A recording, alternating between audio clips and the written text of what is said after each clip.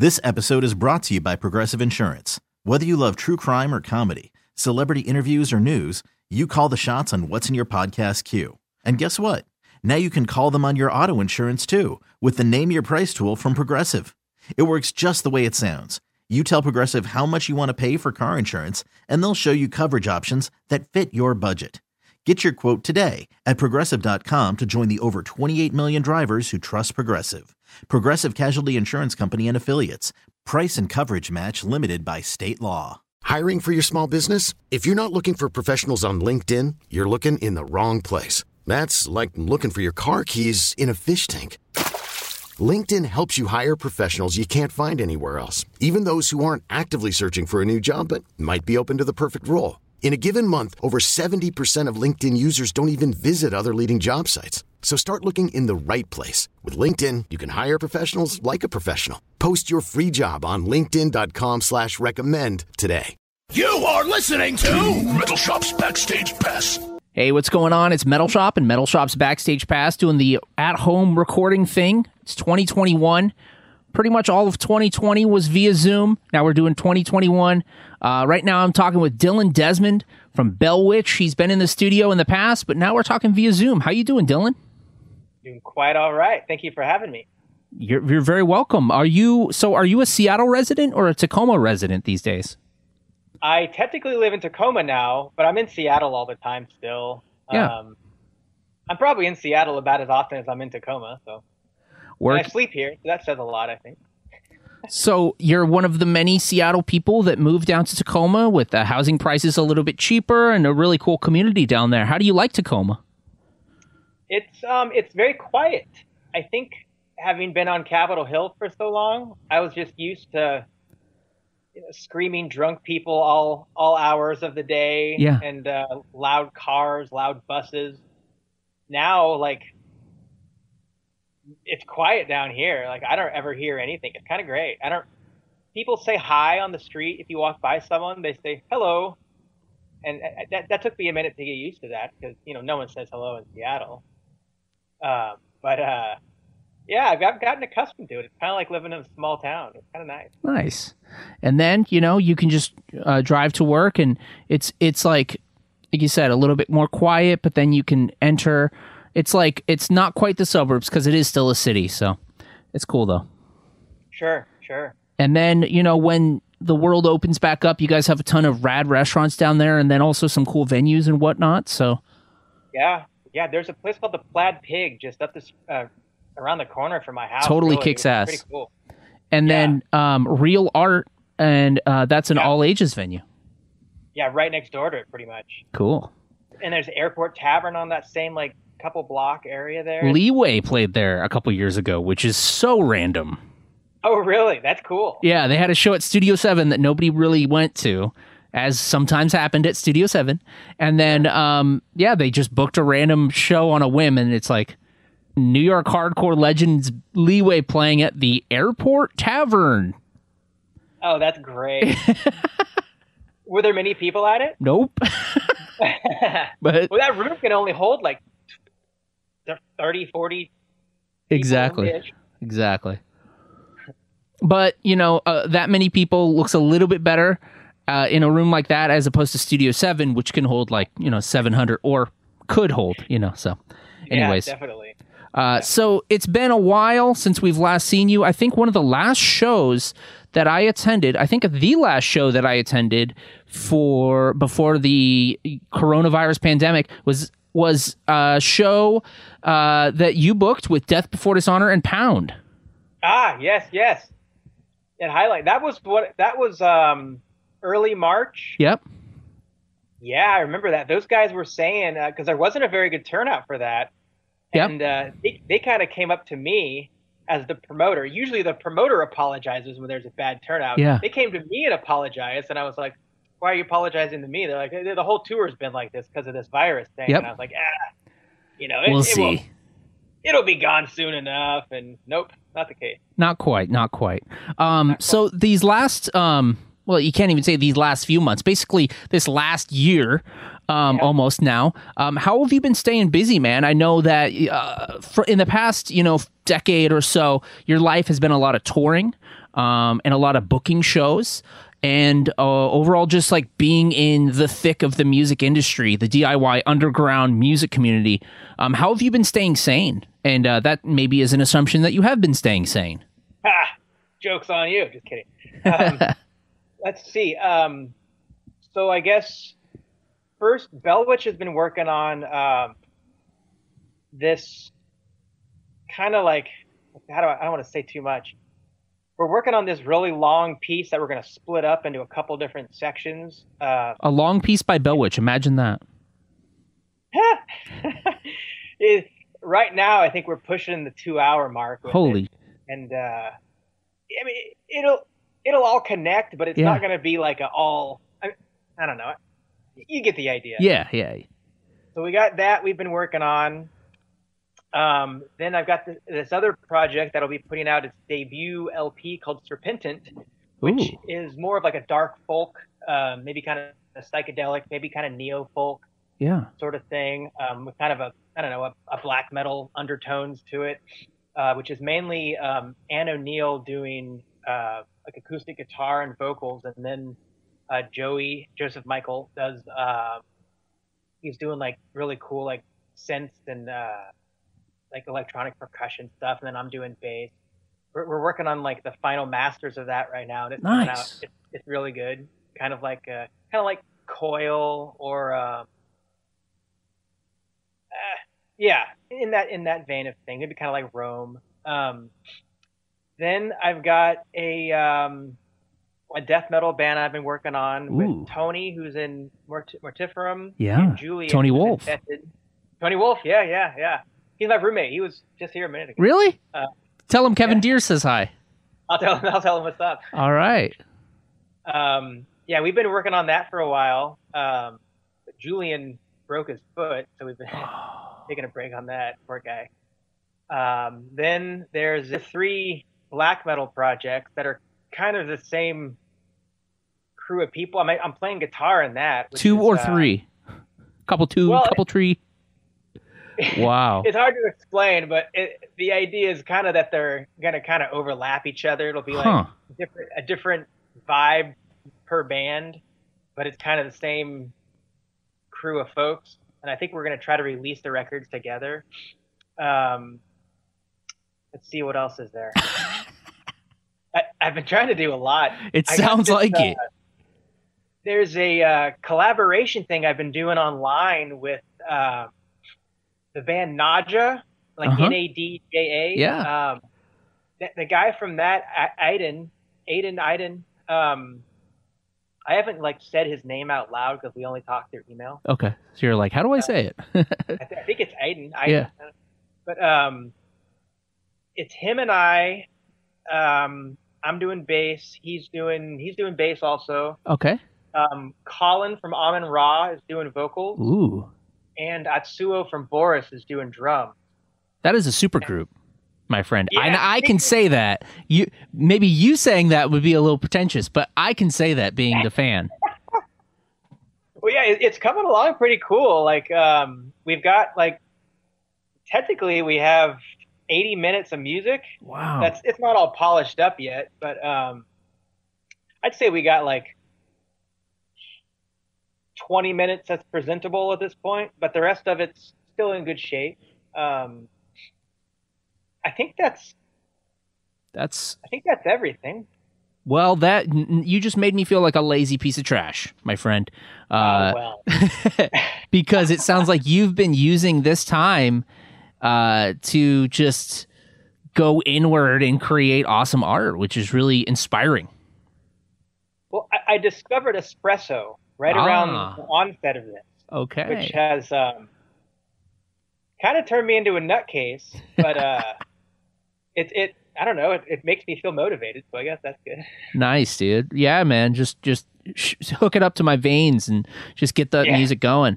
So I have to ask your album, and I'm going to try and say it right, Stygian Bow. Is that right? Stygian Bow. Stygian Bow, okay. Volume 1 was my favorite local Northwest release of the year, and certainly one of my favorite albums of the year, in collaboration with Aerial Ruin. Now, Had you ever done a collaboration before? And how did it come about to do a collaborative album with someone else? Well, Aerial Ruin is a guy named Eric Mogridge, who originally, when Adrian and I formed Bell Witch, we were trying to talk Eric, but he lived in Oakland at the time, and he was moving to Portland. We were like, just move to Seattle. And he was like, no, I don't want to live in Seattle. Yeah. We were like, all right. And he was like, check it out. What if I just like do a song with you? We were like, that sounds great. So we did a song. Maybe like 2 years later, we put it out on a record. And he just killed it. Like, he did such a good job with it. I mean, we all thought. So then the next record was coming out. We're like, let's do another one. On the first record, we had like rehearsed that song a lot. The second record, we just had a song where like, hey, we're going to record this in a week. You want to write something to it? He was like, I guess, give me a week. Thanks. But he did a great job with that too. He did. I think. Yeah. Then for the third record, we were like, let's just do like the second half with Eric. Like, let's like kind of, crank it up a little bit. And I think he has just like the most beautiful voice, and he has such a good ear for like vocalist is such an interesting instrument. Like I'm no good at it at all, but some people are fantastic at it. And he's great. Like, I think he comes up with these melodies and it just blows my mind. I don't know where he gets it from, but he's great. And he's a great lyricist. So we did that record with him, or all three of those records with him. But they weren't really like collaborations. It was kind of like a guest member that was just consistent, the same guest member every time. Yeah. And we started talking about it more, and we were like, what if we did a record that was kind of like what the band would have turned into had you ended up being our original, the vocalist with that first record. Mm-hmm. So we kind of started working on Stygian Vow. We weren't calling it Stygian Vow then, but and he was like, I want to play guitar. It's like, yeah, let's play guitar. Why not? Yeah. So that was a lot of fun. It was. We've got some material for another record already. That's awesome. We haven't gotten together for it yet, but there's probably about 20 minutes of material that Eric sent over that's sounding great. Is it challenging for you to like work with another artist like that, or is it pretty natural? It sounds like you guys keep it pretty natural with the way you guys write and collaborate. Yeah, I think with him it's kind of natural because we've toured together before, and we performed together a lot, and we worked on songs a lot together before. So in that regard, we're kind of buddies. So I think like with a newer band where the folks don't know each other very well, sometimes people get mad at each other and they get butthurt and figuring out power dynamics and stuff. Yeah. Like, everyone's got an ego and they always butt heads, and I think that's just like the most normal thing in the world for being in a band. Everyone's going to hate each other, for a period of time. And then you kind of start to figure out, like, how do we make this work? What is this person going to want? How do I, respect what they want? How do I stand up for what I want? And I think that having done that with him over the years, it was kind of natural. Like, we all knew how to work together, like we knew how to swallow our pride, how to, not hit everyone's buttons. Mm-hmm. That was cool. That made it really easy. It was interesting playing with a guitar and trying to figure out the, like, what frequency range is that going to fit in here? Yeah. That sort of stuff. Do you think that, and this is a big, kind of question to ask, because this isn't assuming that the world ever goes back to normal and you can ever have a concert again. Do you think you'll ever tour to maybe tour on that album to do those songs of the collaborative tour? Yeah. So we've got, we'll see if it happens. But they even announced it in October of this year, 2021. We're supposed to do a European tour with Wolves in the Throne Room and Blood Incantation. Well, Dr. Fauci, who seems to know it, obviously, said that he believes that concerts can probably come back around the fall. So here's hoping. Yeah, I'll listen to Dr. Fauci. Sounds good to me. Yeah, I'll listen to him definitely before some others. But I'm curious about I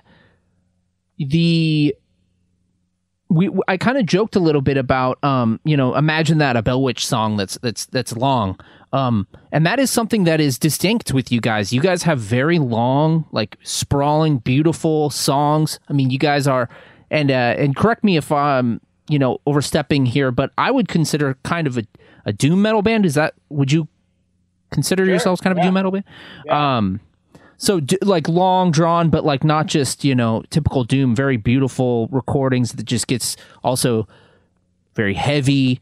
When you guys, when you go in, do you plan for them to be that long, or do you kind of just write parts and they kind of come together?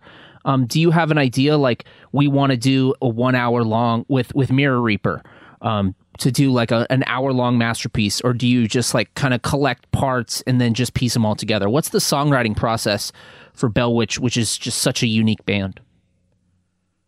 I think it's a little bit of there's maybe a little bit of everything. Like with this one we're working on right now, there's definitely an element of we're going to try to make it cover 3 or 4 releases. But then, at the same time, as we're approaching it with that, there was a point when we had cut it in half. We're like, we don't need to make it that long. We can cut it in half, and we can turn each record into 2 songs. Then there was that approach, and then there was like no, we got to make this 4 records. Yeah. And it all have to be 1 song between the 4 releases. So it's kind of just like bouncing off the wall in a way and seeing what sticks. In my experience, whatever you plan on is probably not what's going to end up happening. Okay. I think there's definitely an element of just kind of letting it be what it's going to be. Okay. Like, kind of just letting it, letting it develop on its own. Nice. So like with Mirror Reaper, we were, the original idea with that was to make it 2 songs. We were going to make one song As Above and the next song So Below, and they were supposed to connect. Hi, Joey. Sorry, 1 second. It's all good. Would you mind turning the stove off? Thank you. My roommate just came in. Turn the stove off. I forgot I had rice cooking. But we had that idea of making it 2 different songs, and as that developed, it was like, you know what, this is kind of like more like 1 song, so maybe let's just stick with that. So it kind of just took a big shift. I guess there's never a plan to make the songs incredibly long, but there's also definitely just the understanding that they're probably going to end up being that long. Yeah. Maybe not that long, but they're probably going to end up being long. Like we're working on a part today that's it's like a 22-minute chunk, and it kind of feels like it's not done, and we're like, this could probably spread out like at least another 10 minutes. We'll see what happens with it, but which is like even just 10 minutes is usually pretty long for a song, but you're like, extend it 10 minutes. So it's like, dude, it's awesome that you guys don't have that, whether it be like a label pressure or, manager pressure, or even just internal pressure to like keep things like, short, succinct, verse, chorus, verse, songs, and you guys can just expand and just do what you want, and then just make this kind of create this universe of just intense, long, drawn out, wonderful sounds. It's like, it's got to be kind of liberating. Thank you. It is kind of fun. Like sometimes it's kind of like I don't know, like I'm really into reverb a lot and Yeah. like modulation, kind of making a note that go wow, wow, Yep. wow. As silly as that is to say, but it's a lot of fun just hitting a big note and letting it just wow, wow, wow for a while. Like I don't know what's better than that. And it's just funny. Like what I just mentioned, I realize how stupid that would sound if even just Bell Witch, like, say you get signed by this label and they're like, all right, guys, we need you to write, 10 songs, with some heavy breakdowns and some sing songs. Like, we like your band, but can you imagine what that, you would just be like, have you even listened to us, dude? It is funny when folks don't know what to expect. We played a show at Studio 7 one time. Speaking of Studio 7, and they offered us like, we were just a local band. Yeah. They were like, hey, you should play this like local showcase, and we were like, nah, we don't really want to. Yeah. And they came back and they were like, what if we gave you like a couple $100? And we were like, whoa, yeah. Sure. Like, that's cool. You want to give us a couple $100? Like, yeah, we'll show up and play for a couple $100. That's cool. And I don't really know what their angle was, because none of the other bands sounded anything like us. Mm-hmm. And, so we had a 2-song set. They were like, you have 30 minutes. We're like, okay. 2 songs. We were probably like 6 or 7 minutes in. Yeah. I'm getting ahead of myself. Like, from the moment we started, people were like yelling like, boo! Oh, like, man. You suck! Jesus. People were walking out, like, coming up to the stage and like giving us the finger. And real supportive, yeah. And it was like, oh, this isn't going so well. And we were probably like 7 or 8 minutes in. Like, it was clear in the room. And there were some people there, not to see us. But I wow. was like, oh, this thing isn't going well. But we were kind of just muscling through it. And all of a sudden there was like a flashlight, the little buttons that they kind of hit the flashlight and it blinks the light. A guy was doing that to me, and I was kind of just pretending like I didn't notice it. Like, whatever, this is just some guy trying to, distract me, to tell me that he thinks mess with me. Yeah. Like, I'm not going to pay attention to him. So then it started coming from the other side of the stage. So I turned away again. And then it was coming from the other side of the stage, and it's like, man, what? And I looked, and it was the sound guy. And he was kind of giving me the sign to cut it. And I'm like, no. And he's like, he kind of like points at his watch, like, your set's over. And I'm like, oh, okay. What? We're getting the boot. I'm like, like, everyone's watching him do this to him. I'm not going to keep going when he does that. So yeah. I kind of turned to Adrian, who was the drummer at the time, and I kind of just like hit a big open note, and I was looking at him like trying to get his attention, and he ignored me. Adrian was like, nope, I know what you're trying to do, and I'm not going to stop. So he just kept going, and it was like, Adrian, like, this is awkward, stop it. And he finally stopped, and the sound guy jumps on stage, and he's like, you went over your time slot. And I was like, we're on the first song. We're like 7 minutes in, No, we didn't. But whatever. And I was like, you still going to pay us that money you told us you were going to pay us? He's like, I don't know. Talk to, whoever.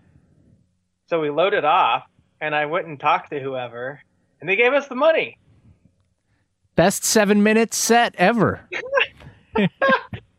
Yeah, but I think that they didn't know they didn't think it was just going to be a couple guys on stage just hitting big notes going, wow, wow, wow. They thought it was going to be, I don't know what they thought it was.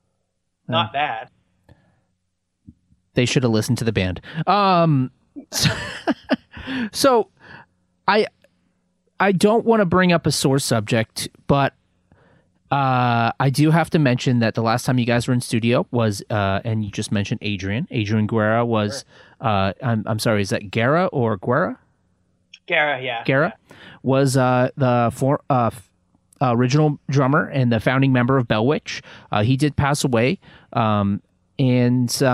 If you could, why don't you, if you could, do you have any like fun memories that you remember, that you try to remember Adrian for? And then also, if you could go into like from what I understand, Mirror Reaper is sort of a tribute to him. So I guess that's kind of two questions. Sure, yeah. Yeah, Adrian was the guy. I think a fond memory of him, for one time, we had already started touring fairly often. And we were working together. He was working a Highline, Yep. and I was working a Highline. Yep. And I owned Highline, so it was like there's a lot of pressure on me. And I remember there was this one point that it was just really gnarly. Like we were having some serious problems as a business, and it was like, I don't know if we're going to be able to stay open. Like, yeah, we had to close the kitchen down. We were having a rough time. And remember, he came into the office, and I was sitting there, and I was just, I don't know, I was neurotic. I was crazy because I was so stressed out. Yeah. And I remember I was freaking out, and I was like, I don't know what to do. I don't think we can go on tour anymore because I can't leave here. I have to be here for this. And I was just, out of my mind, freaking out. And he grabbed me and he hugged me, like bear hugged me. And Adrian was a little guy, but he wrapped his arms all the way around me, and he was like, "Who cares, buddy? It's all good. We'll make it work." And That's I was just awesome. like, man, like my bandmate's not going to be mad. Mm-hmm. Instead, he's gonna bear hug me and basically say, "I got your back." Yep. Like we'll figure it out. And I think that I think about that a lot. And it was like, man, that was a good friend. That was he was, I don't know, he was willing to sacrifice things that he wanted in order to, I don't know, help out his buddy, which is the coolest thing. Luckily, we were able to keep touring. I think I was just being neurotic that day, and he probably knew it. But yeah, things kind of got rough, and he passed, and at that point he wasn't playing with Bell Witch anymore. That was Jesse Schreidman was in at that point. Yep. And Jesse and I were working on some stuff, which a lot of that ended up being Mirror Reaper. At the time, it didn't really have a name or a face or a shape even. It was kind of just a mess of a mess. Yeah. And Adrian died, and everything kind of changed. It was like, oh, this is weird, because Adrian and I started the band together, so it was, in many ways, it was his band. However, Jesse and I had been touring together for probably shy of a year by that point, so it kind of started to become his band. And of course, it was still my band also, so it was there was this weird pull in a couple directions for both Jesse and I. And I think that Jesse was like, whoa, I don't know if I want to. I mean, I think he had his doubts about, do I want to, stay involved in this? This just got weird. And is it disrespectful to Adrian if we continue doing it? And I think at the end of the day, Jesse and I both kind of disagreed that, or we both agreed, sorry, not disagreed. We both agreed that Adrian would say, keep going, don't stop. And it would kind of be, maybe it wouldn't really be doing things right by him if we stopped, or if we changed the name, or if we just did anything different. It's like, no, let's just keep the course. Let's keep doing it as we were doing it. And let's put him in this somehow or other. Let's make this something for him. Yeah. So we took a couple vocal takes that the engineer had that didn't really make it to the song, and we kind of edited him up a little bit, Frankenstein it a little bit, and just we had this one spot right in the middle of Mirror Reaper that we're like, this is kind of like the pinnacle when the composition is, or as we hoped, as we were trying to make it do, trying to make it kind of ramp up to this one peak. Yeah.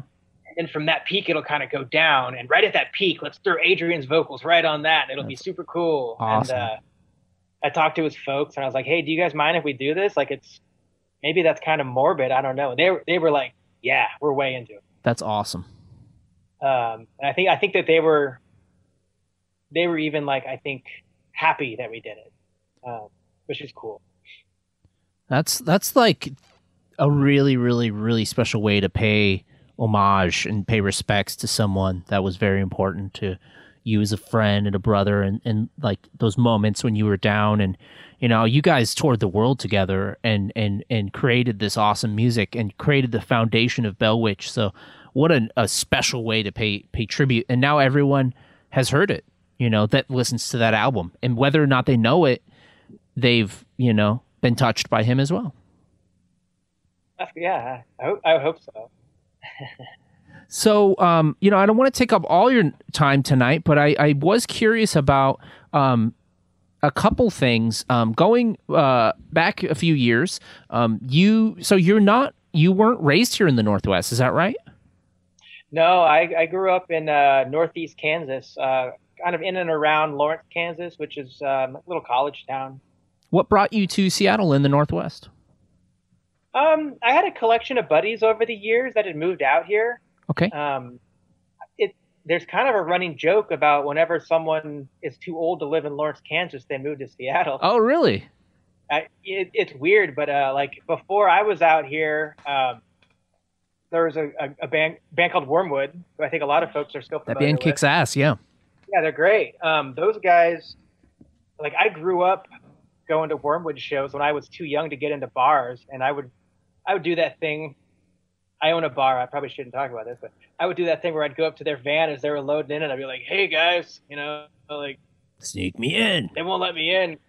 Can I carry something inside?" They'd be like, "You dumb kid, yeah." But they were really cool. They'd help me out. They'd get me in, and I worshipped those guys. They all moved out here probably 2001, 2002, something like that. Okay.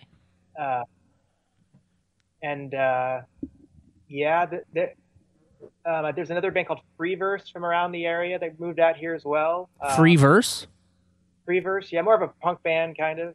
Then there was a band called Oroku that moved out here a little bit before I did. And then a band that I used to be in called Samothrace relocated. Oh, yeah, I love that band. Yeah. We came out here, that was probably 2009. Just kind of because, I don't know, there wasn't really a lot of at that point there wasn't really anything as far as a heavy metal music scene in Lawrence, Kansas, and everyone that we knew that lived out here was like, "Come out here, shows all the time." Yeah, cool. That's all. Yeah, This episode is brought to you by Progressive Insurance. Whether you love true crime or comedy, celebrity interviews or news, you call the shots on what's in your podcast queue. And guess what? Now you can call them on your auto insurance too with the Name Your Price tool from Progressive. It works just the way it sounds. You tell Progressive how much you want to pay for car insurance, and they'll show you coverage options that fit your budget.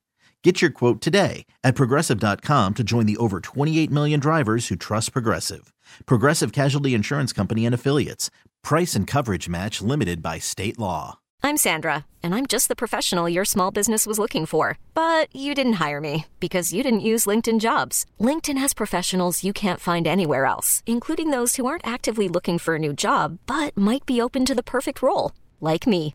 In a given month, over 70% of LinkedIn users don't visit other leading job sites. So if you're not looking on LinkedIn, you'll miss out on great candidates like Sandra. Start hiring professionals like a professional. Post your free job on linkedin.com/recommend today. We really need new phones. T-Mobile will cover the cost of 4 amazing new iPhone 15s, and each line is only $25 a month. New iPhone 15s? It's better over here. Only at T-Mobile, get 4 iPhone 15s on us and 4 lines for $25 per line per month with eligible trade-in when you switch. Minimum of 4 lines for $25 per line per month with autopay discount using debit or bank account. $5 more per line without autopay, plus taxes and fees. Phone fee at 24 monthly bill credits for well-qualified customers. Contact us before canceling account to continue bill credits or credit stop and balance on required finance agreement due. $35 per line connection charge applies. See T-Mobile.com. So what, okay, so now that I know what brought you here, what got you into underground music? Do you remember like the first moment or kind of like the light bulb that like got you into, because,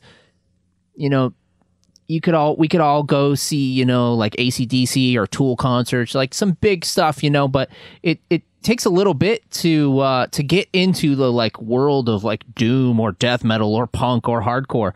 Like, what was your entryway into that?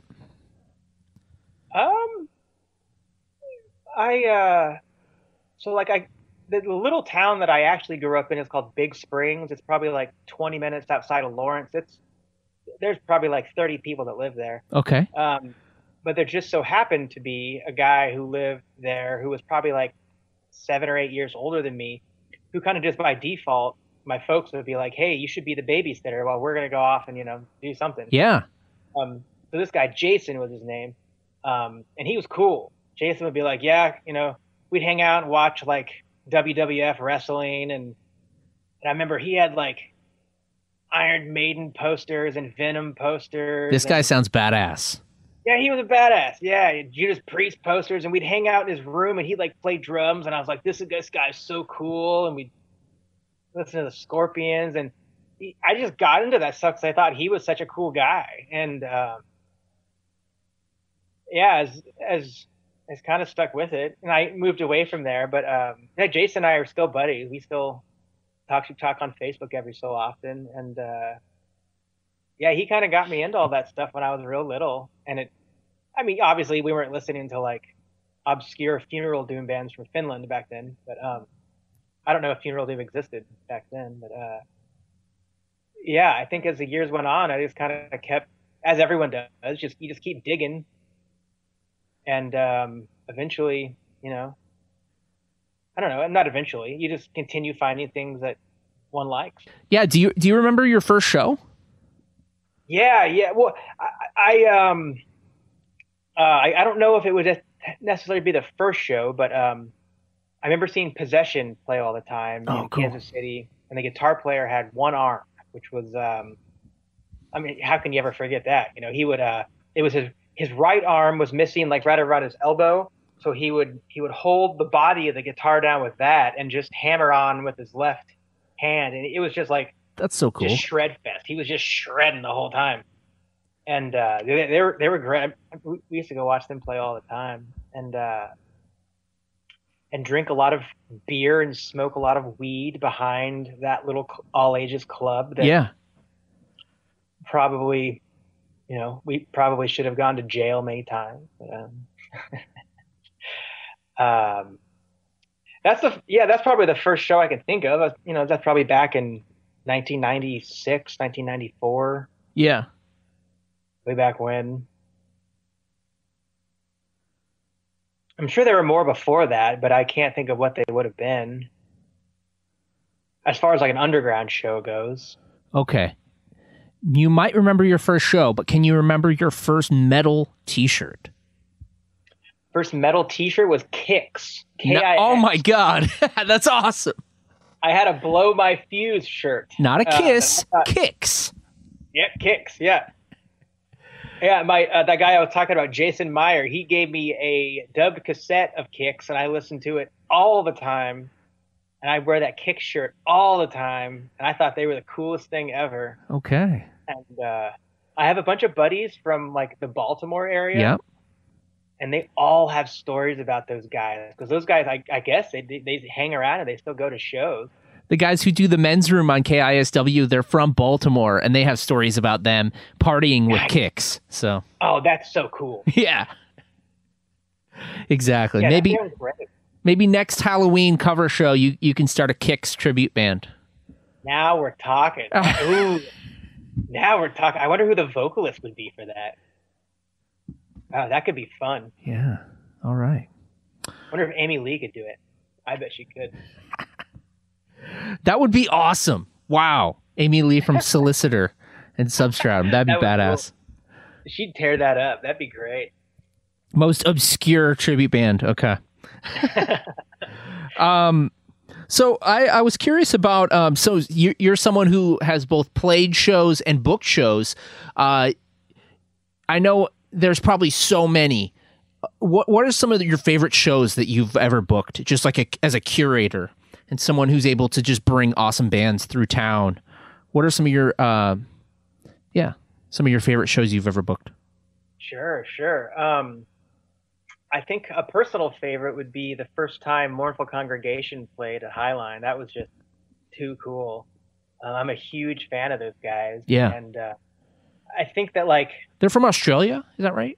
Correct, yeah, from Adelaide. Maybe one of the members is in Melbourne. But yeah, they... it was kind of just, I never expected to ever see them live. And one day, Dan Freed from Anhedonist, and he's in Triumvir Foul now and a collection of other bands, he hit me up and he was like, hey, you have this date open at Highline? And I was like, sure, what's it for? And he was like, Mournful Congregation. I remember my heart just jumped out of my throat. I was like, that's the coolest thing I've ever heard. Yes. And they killed it. They played a great set, and we kind of became buddies, hung out, drank a lot of beer. A year, maybe 2 years later, they came back and did another one. Then we ran into those guys a couple times on tour.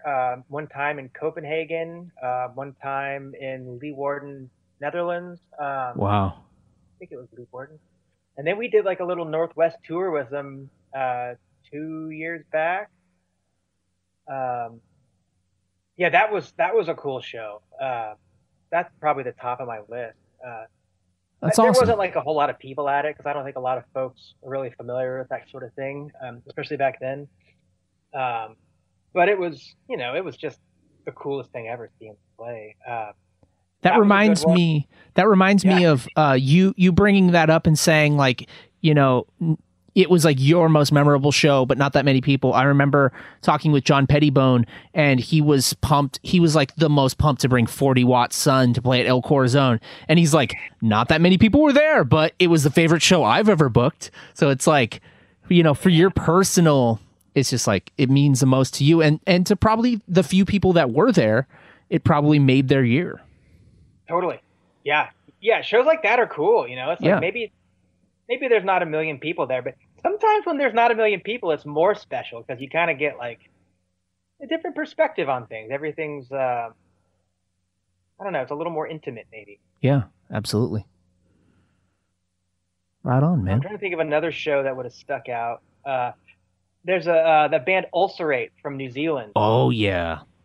They're killer. Mm-hmm. The first time they played Highline, we didn't really know what, it wasn't, it was fine. There was a good crowd of people there. Ulcerate killed it. Yeah. At the end of the night, they were just kind of like, I think we had like an hour before we needed to close, and they were like, do we have to leave right now, or can we hang out and have a beer? And it was like, yeah, hang out and have a beer. Let's drink some beers. Yeah. So we all kind of started drinking beers, and they were like, do you guys have that weird stuff Fireball? We were like, of course we've got that weird stuff Fireball. So we started drinking Fireball, and which I don't know if they get that, down in New Zealand, or maybe at that time they didn't have it, which is probably good for them. Yeah. But we ended up hanging out and having so much fun, and for some reason, there was this like cardboard cutout of like a Chippendale dancer guy that someone had put a picture of Luke Perry's face over. So it kind of looked like Luke Perry as a Chippendale. Oh, wow. And it was probably like, I don't know, 6 feet tall. Somehow or other that ended up at Highline, and we had just kind of kept moving it around from, the kitchen to the sound booth just to kind of, mess with people. Yeah. And that night, someone pulled that out to mess with the Ulcerate guys. With the Ulcerate guys after we'd all had, countless Fireball shots. And it turned into this like running joke. So they cut his head off and they took his head with them. And they started like sending me pictures of Luke Perry in like random places that they'd end up on tour. Like I got a Luke Perry in front of the Eiffel Tower. Nice. There was a Luke Perry at I don't know. There was a handful of them. Yeah. Then Bellwitch ended up doing a UK tour with Ulcerate a couple years later. Awesome. And we ran into those guys in London, the first show, and they were like, "We brought you a present." Like, what is it? Luke Perry's head. So then we we started taking pictures of Luke Perry's head and sending it to them. And then they came back to Highline years later, and I'm sure they forgot about it. And we were like, brought you a present. And they were like, what is it? Luke Perry's head. Nice. I don't know what happened to Luke Perry's head since then. Well, Luke Perry, R.I.P. His son, Did he die? He did die last year. Oh. Luke Perry passed away. And his son, Jungle Boy, is now a pro wrestler on AEW. So you could watch him Wednesday nights on TNT. He's now a televised pro wrestler, Jungle Boy. Yep. Oh, really? Yep. That's great. I had no idea. Crazy small world. Yeah, that is. I didn't know Luke Perry died, but I certainly didn't know his son was a professional wrestler. Yeah. Crazy. Okay, so my final question for you, man. We like to ask this for pretty much anyone we interview. Pick a scar on your body and tell us the story of how you got it. A scar? Yeah. Well, this actually isn't my real face. Oh. Nicolas Cage style. Face off. Okay, I got one. I had maybe like 8 years ago, I was going to a gym, and I was like, trying to lift weights. I was trying to get buff. Get yoked, yeah. And, remember one day I was like itching my right hand. I was itching my left shoulder, like kind of like, towards my spine. And I felt this like big lump of like what I thought was muscle. And I'm like, cool. I've got this huge muscle on my back. I feel so cool right now. And I started noticing, I'm like, it's not on the other side of my shoulder. Like, what am I doing that's making my left shoulder get this giant muscle on it? And I kind of started thinking, I'm like, that feels more like a lump of fat than a lump of muscle. Okay. And I went to a doctor, and I'm like, this isn't good. Like, what is this thing? And they're like, oh, that's a lymphoma. Like, not a cancer thing. Okay. But, like, it's basically just a lump of fat that was growing on my left shoulder. Which okay. is weird. But I was telling my mom about it, and she was like, weird. When I was your age, I had the exact same thing grow on my left shoulder. And I was like, oh, okay, well, I guess that's where that came from. Yeah. When Donald Trump got elected, I freaked out, and I thought, oh, they're going to take away the health care, the Obamacare stuff. So I immediately went to a doctor, and I'm like, hey, I need to have this removed right now because this thing's driving me crazy. It was like the size of a grapefruit. Whoa. It's like a second back. Yeah. What's that? It's like a hunchback. Yeah, it was weird. It was like, I don't know what it was. It was bizarre. But it was like hard to sit in a chair because my left side would just so they took it off, and I've got this like big scar on my left shoulder now that I've been trying to think of some cool tattoo to cover it up with, but I don't know what to do. I see stuff like that all the time when I watch Dr. Pimple Popper. Wait, what? Dr. Pimple Popper? Yeah, there's a show called Dr. Pimple Popper, and they're always cutting off gnarly stuff like that. I guess it's something that happens to a lot of folks. Wow. It was new by me when I found out about it. Or at least that's what they told you, to make you feel normal. It happens to everyone, kid. Don't worry. Yeah, exactly. Everyone's got a grapefruit growing on their shoulder.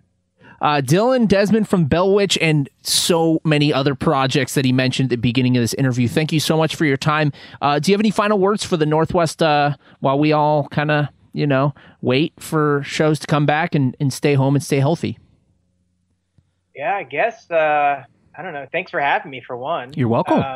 Appreciate it. Yeah, thank you. And I guess, everyone just hang in there. We're going to be hopefully done with this sooner than later. And, shows will be happening again. We'll all get to go hang out again and maybe like shake hands and like give each other hugs. Imagine that. Whatever weird stuff we can't do now. Right. Share beers with each other. And we look forward to the 1,001 bands that you'll be starting in the future, man. Oh, right on. Well, thank you. Absolutely. All right, Dylan. Have a good night, man. You too. Cheers, Kevin. Right on, dude. This has been Metal Shop's Backstage Pass.